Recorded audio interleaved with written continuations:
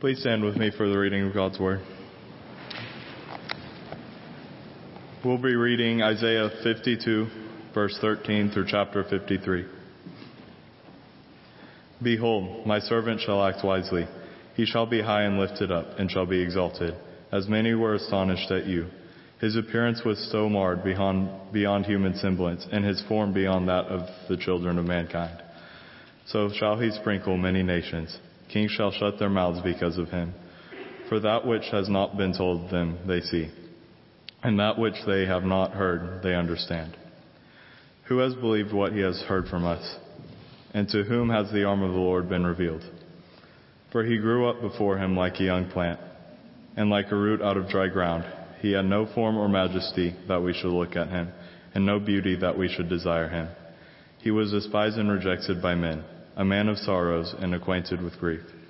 And as one from whom men hide their faces, he was despised, and we esteemed him not. Surely he has borne our griefs and carried our sorrows, yet we esteemed him stricken, smitten by God and afflicted. But he was pierced for our transgressions, he was crushed for our iniquities. Upon him was the chastisement that brought us peace, and with his wounds we are healed. All we like sheep have gone astray. We have turned every one to his own way, and the Lord has laid on him the iniquity of us all. He was oppressed and he was afflicted, yet he opened not his mouth. Like a lamb that is led to the slaughter, and like a sheep that before its shearers is silent, so he opened not his mouth. By oppression and judgment he was taken away. And as for his generation, who considered that he was cut off out of the land of the living, stricken for the transgression of my people. And they made his grave with the wicked, and with a rich man in his death, although he had done no violence, and there was no deceit in his mouth. Yet it was the will of the Lord to crush him. He has put him to grief. When his soul makes an offering for guilt, he shall see his offspring. He shall prolong his days. The will of the Lord shall prosper in his hand. Out of the anguish of his soul he shall see, and be satisfied. By his knowledge shall the righteous one, my servant, make many to be accounted righteous, and he shall bear their iniquities. Therefore I will divide him a portion with the many, and he shall divide the spoil with the strong, because he poured out his soul to death, and was numbered with the transgressors. Yet he bore the sin of many, and makes intercession for the transgressors. Thank you, Colin. What a wonderful morning of worship it has already been. Man, just to hear God's children singing praises to his name. I hope that you were able to have a wonderful Thanksgiving. I hope you enjoyed your time off of work or with friends and family. There are so many great things about Thanksgiving, from friends and family to food, football, parades, shopping, hopefully a little bit of rest. But sometimes in the busyness of Thanksgiving, we get so caught up in doing things that we fail to stop and think about what we're truly thankful for and why we are thankful for those things. This time of reflection is healthy for our lives, but rarely do we take the time to do it. Rarely are we intentional about it. But when we do this, it reminds us of the blessings in our life and keeps us from taking people and life for granted. There are many things to be thankful for. Your family, your job, your health, your home, freedom, and laughter, just to name a few. Each of these things I've named could be considered or would be considered good things that we're thankful for. But I want you to take just a moment and ask yourself, are there some events or some circumstances in my life that I should be thankful for that in the eyes of the world might not be good things?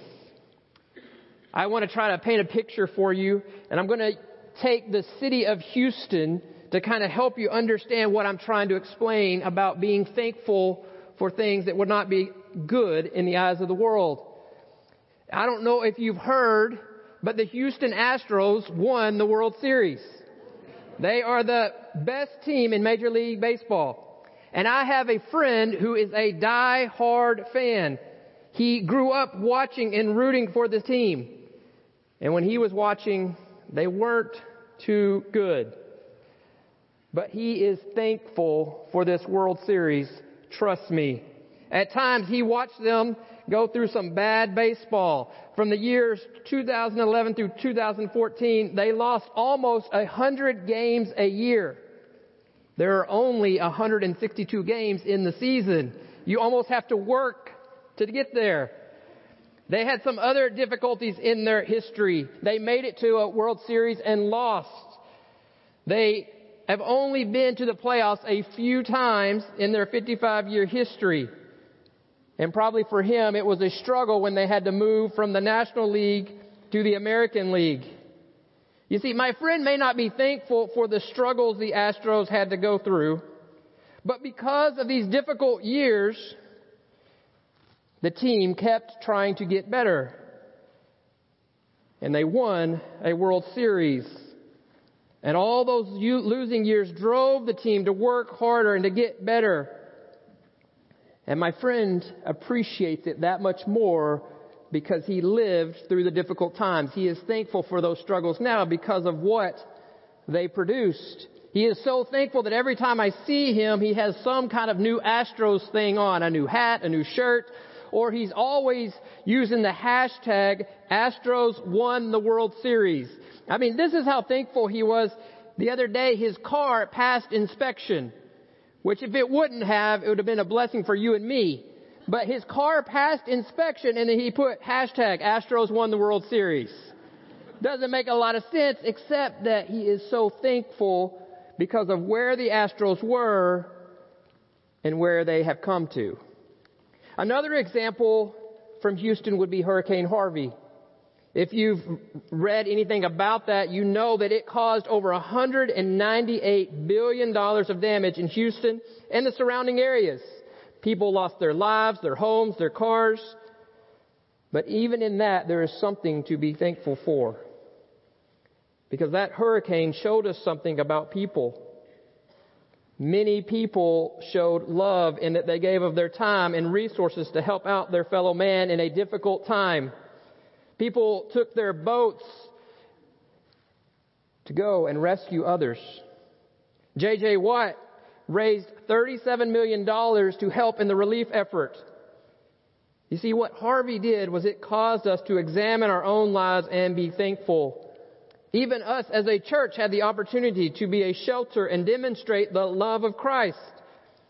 We were able to make friendships and experience something that will forever change our lives for the better. I know we would never ask or wish for a hurricane, but the difficulties brought on by that event changed many people's lives for the better. We genuinely have the opportunity to love our neighbors and place the needs of others above our own. And for this, we should be thankful. You need two things to measure thankfulness. You need where you are currently, but you also need to know where you have come from. You see, Houston, the Astros are thankful today because of all the losing eventually turned into a championship. And the Hurricane Harvey caused a lot of destruction, but it also revealed a love and a sacrifice for others that is often unseen in today's world. So as Christians, we are also often thankful for salvation and this new life that we have with Christ. But we often forget about the past and our pain and our sin and our suffering that got us there. When we forget about this sacrifice, we start to take for granted the grace displayed on the cross. We have only one part of what is necessary to be thankful and appreciate the life Christ has given us. Dietrich Bonhoeffer titled it Cheap Grace. It's like preaching forgiveness and grace without discipleship. You see, there's a both and there. It would be like celebrating the resurrection and forgetting the cross. And so today I want to look at this passage from Isaiah and remind ourselves about the price that the suffering servant paid for our debt and what we experience so that we are truly thankful for our salvation. You see, this text will show that through sorrow, sacrifice, and suffering, the servant was ultimately satisfied. And in our lives, we would not be quick to connect those things together, that suffering and sorrow and sacrifice lead to satisfaction.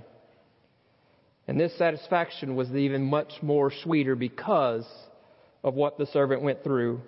So our text today is one of 4 servant songs found in Isaiah, written in a time where the Israelites were in captivity.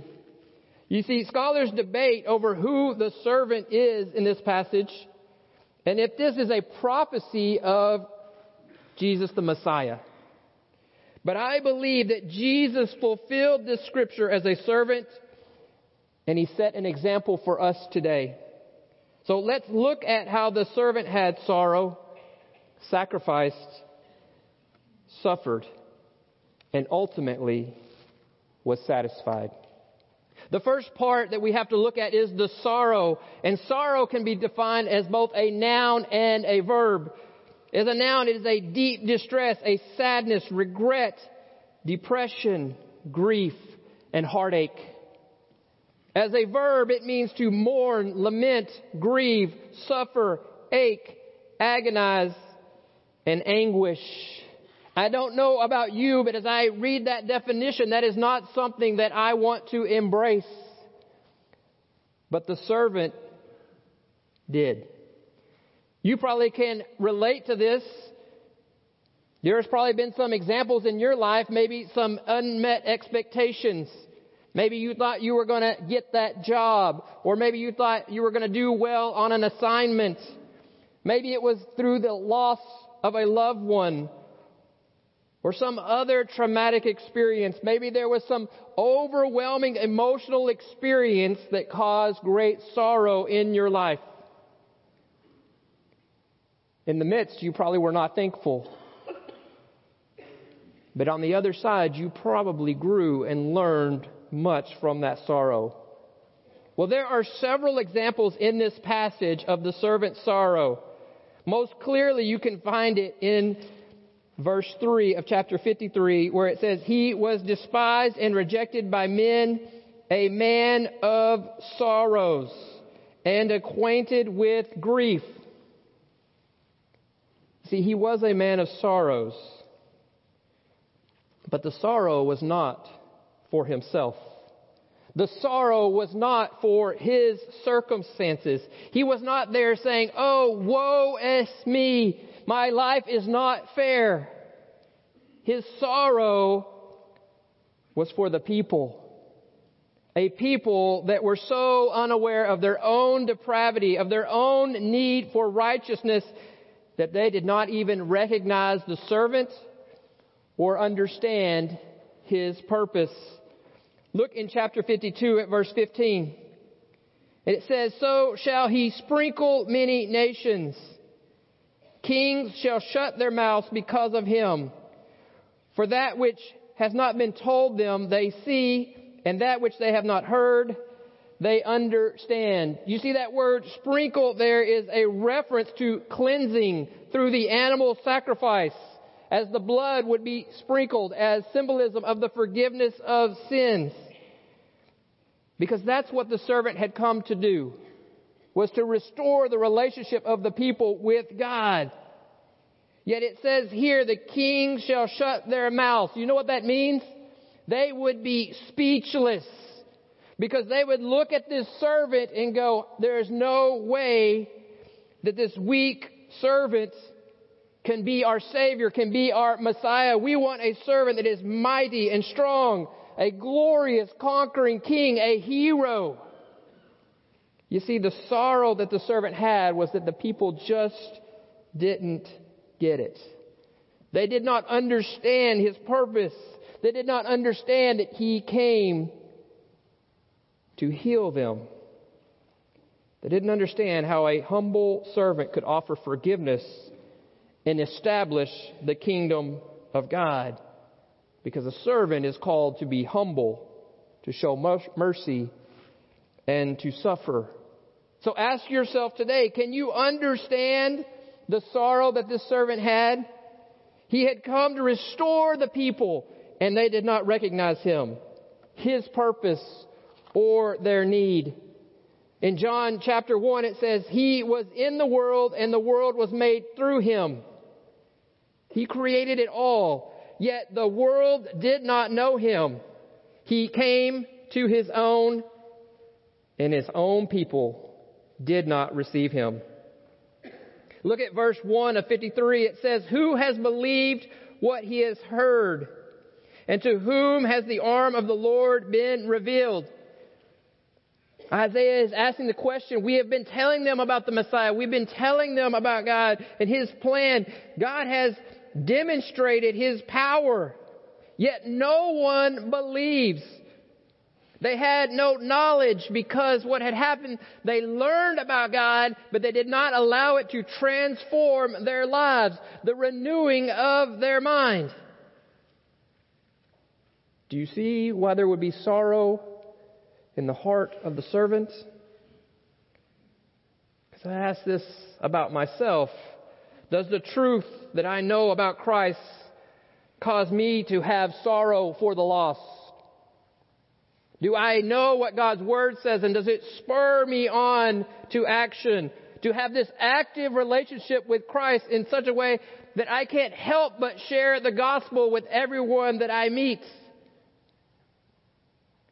I think the servant would have sorrow for me today,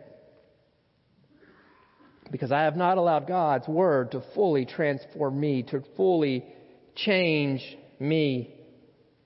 You can continue to see the sorrow in verses 2 through 6. It says, because the truth did not transform us, it did not change us, we were not able to recognize Him.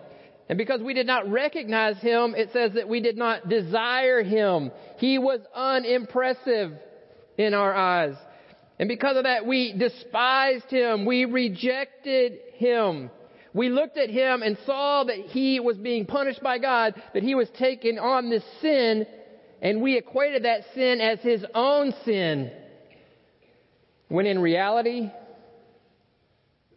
it was the people's depravity. It was the people's sin. And they did not get that. They did not understand that He was taking that on Himself. And so this scripture says that the people hid their faces from Him. They cut off His access to society. They shunned Him as if He was one that was unclean.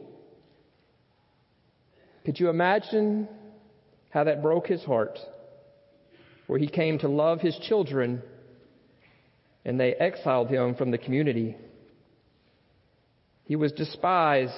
He was not held in high esteem. He was not cherished. In their eyes, He was without value because He did not match up to their ideas of what a Savior should be.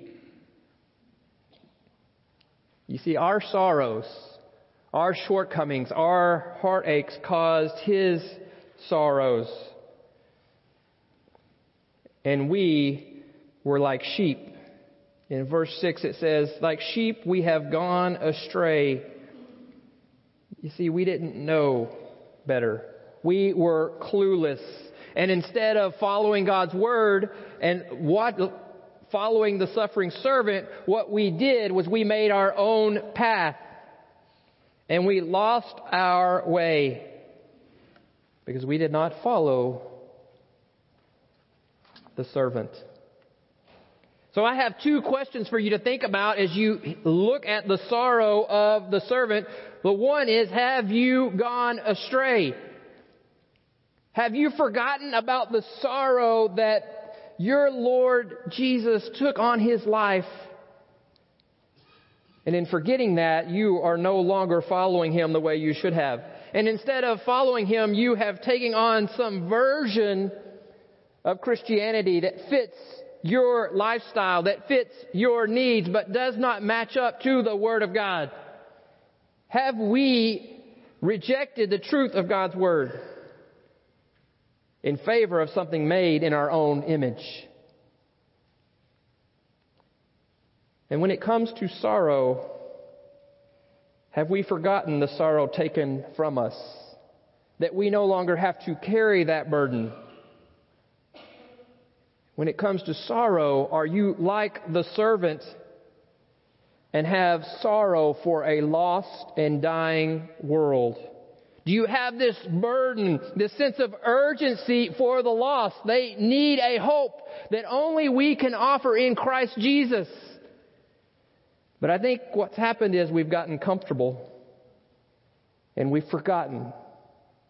Yes, we're excited to celebrate our new life in Christ, but we've forgotten about the debt that was paid, about the sorrow that was placed on our Savior. If these questions make you uncomfortable, maybe it's time that we are reminded of this sorrow and be thankful that this sorrow steered us, pushed us, pointed us towards Christ. You see, our lives need to point others to give their sorrows to the Messiah. So you have the sorrow of the servant, and then you have the servant's sacrifice. You see, the sorrow the servant had for his people caused him to make a great sacrifice. Doesn't seem like a lot to us, but he became human. Giving up his rights as royalty, as the Son of God, to become a servant. From the Son of God to living with a sinful, depraved human race. Now, he was fully God and fully man, but he was living amongst a creation that even at their best is filth. He gave up communing with the Father to come and be with you and me. To be tempted by the devil. To be rejected by his own creation. You see, he humbled himself as a sacrifice. Look at the sacrifice in verse 2. For he grew up before him like a young plant and like a root out of dry ground. He had no form or majesty that we should look at him, and no beauty that we should desire him. You see, his sacrifice was he did not come to earth as this great and mighty, powerful king and set up this kingdom and overthrow everything and say, serve me. Rather, he came to be served. It says, like a young plant, a root. And that picture is a picture of something weak and insignificant. Not like a magnificent, giant, strong tree. You see, he didn't come as this all-powerful king, but rather a humble servant. Matthew 20:28 says, even as the Son of Man came not to be served, but to serve, and to give his life as a ransom for many. The sacrifice was that he came to serve. He came to serve in dry ground. Dry ground is not healthy soil. It is not a soil that you want to plant something in. It is not a place that you want to be in your life. Yet the servant said, that's exactly where I'm going to go. That is where I'm going to make my sacrifice. Not only did he make the sacrifice in that way, but it says there was no form or majesty that we would look at and no beauty that we should desire him. He is the King of Kings, the Son of God. Yet he came and lived on earth with no beauty, no majesty, because that was the will of God. Verse 9 says, and they made his grave with the wicked and with a rich man in his death, although he had done no violence and there was no deceit in his mouth. You see, he sacrificed his life. He chose to give his life in a situation that you and I shouldn't have been in. We should have been following Christ and living for Christ, yet he gave his life for you and for me. He made that sacrifice. It says in verse 9, he made his grave with the wicked and with a rich man in his death. His sacrifice was that he gave his life, although he had done nothing wrong. He had no violence in his life. There was no deceit in his mouth. He gave up his right. He chose to sacrifice. And that's important that you know. He chose that. He was not forced. He chose it. Verse 7 goes on to say, he was oppressed and was afflicted, yet he opened not his mouth. Could you imagine if you were oppressed and afflicted for no reason? How quick would you be to defend yourself and to say, this is not right? Yet the servant kept his mouth closed because he was not about defending himself, but about the will of God. And the will of God was for him to come and to give his life. Verse 13 goes on to say,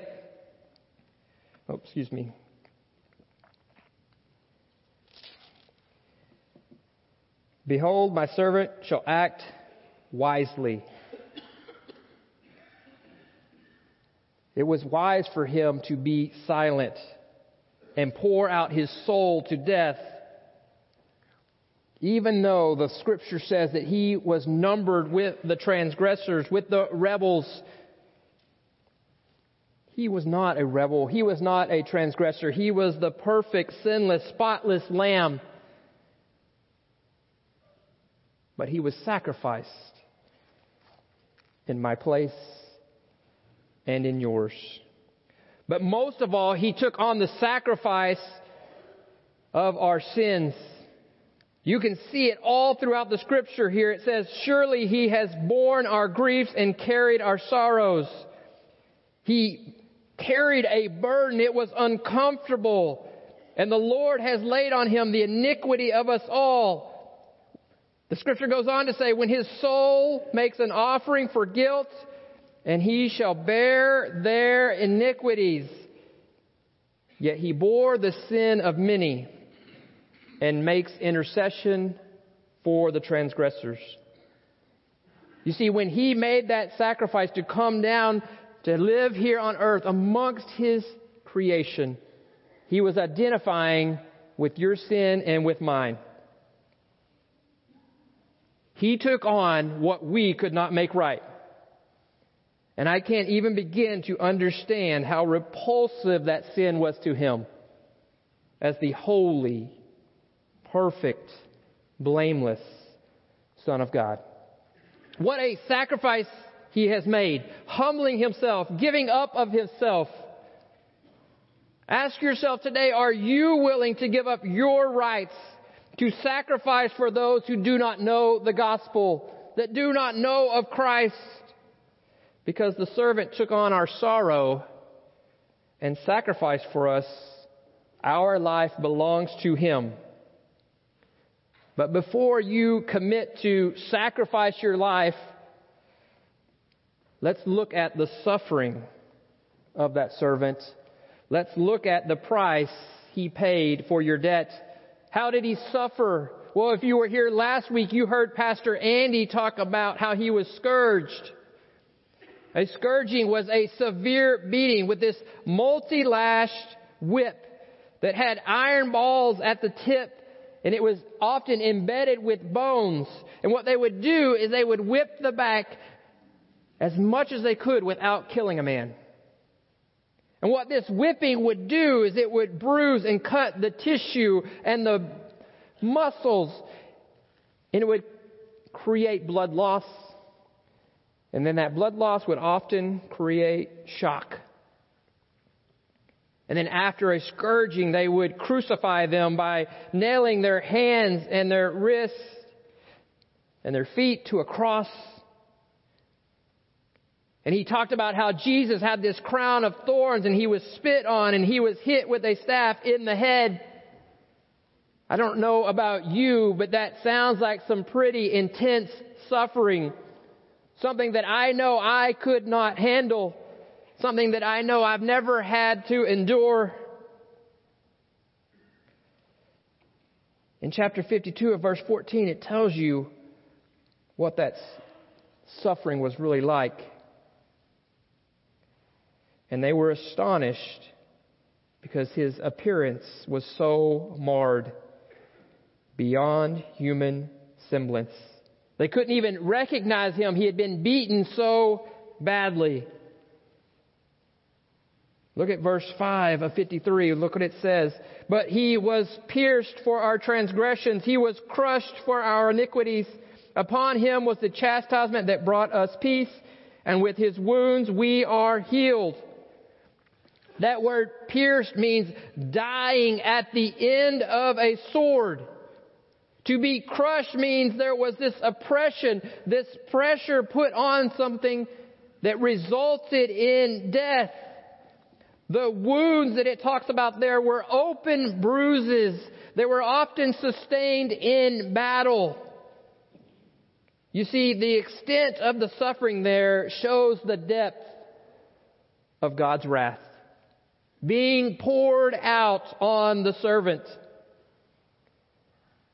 And I am so thankful that I will never have to experience anything close to that. But it is important for me to be reminded of it. To be reminded of what he paid. Verse 7 says, he was oppressed, he was afflicted. Verse 8 says, there was oppression and judgment taken upon him. Think about what that word judgment means. It means that he was convicted and that he was sentenced. And he had to pay that price. Yet he did it willingly. Verse 10 says, yet it was the will of the Lord to crush him. He has put him to grief. The will of the Lord. There was a divine purpose. And that purpose was so that you and I would have a restored relationship. The purpose was that there would be a substitute for our iniquity. There would be a substitute, a transfer of punishment from us to the servant. So you have the sorrow, you have the sacrifice, and you have the suffering. And finally, you have the satisfaction. Through all of those things that we can't truly understand the servant going through, the servant experienced a satisfaction that he freely offers to each of us today. Look at verse 13 of 52. Behold, my servant shall act wisely. He shall be high and lifted up. He shall be exalted. Is that not great news for us today? He will be high and lifted up, exalted. He will be restored to his rightful place. Why? Because he acted wisely. He took on the sorrow of creation. He suffered for creation. He sacrificed for creation. And then he was restored to his rightful place. And you see that in the New Testament when it says, I came from the Father and have come into the world. Yet now I am leaving the world and going to my Father. In Acts it says, but he, full of the Holy Spirit, gazed into heaven and saw the glory of God, and Jesus standing at the right hand of God. And he said, behold, I see the heavens opened, and the Son of Man standing at the right hand of God. Verse 10 of 53 says this, yet it was the will of the Lord to crush him. When his soul makes an offering for guilt, he shall see his offspring. He shall prolong his days. You see, the satisfaction was that he did not stay dead. He saw his offspring. His days were prolonged. He had to come and give his life to remove the guilt from a holy people so that the kingdom of God could be set up through you and me. And that is great news because, like the servant, we also do not stay dead. We are alive to serve, to carry on the kingdom, to carry on the message of Christ. In the last verse on satisfaction, verse 11, out of the anguish of his soul, he shall see and be satisfied. You know what it means to be satisfied? It means to be paid in full. Everything is right. And he was satisfied because by his knowledge shall the righteous one, my servant, make many to be accounted righteous. You see, the servant went through all of that to make many righteous. We are not to be made perfect. We are to be made in the image of Christ, to be used by Christ. Used by Christ to make others righteous. And I think sometimes we forget the whole story. We forget about the pain and the suffering that Christ went through. And so sometimes we take that grace for granted. Sometimes we're not truly thankful. So as we conclude today, you have come to a moment of decision where you must decide if you're going to take what God has revealed to you today through His Scripture and allow it to transform you. I think many of us are comfortable in saying, no, I'm good. I have a relationship with Christ. I don't need to be worked on anymore. I don't need to be transformed. Well, Scripture today is a mirror that we must hold up to our life and see if our life looks like that of the suffering servant. Not only did Christ willingly take it on, He did it in such a way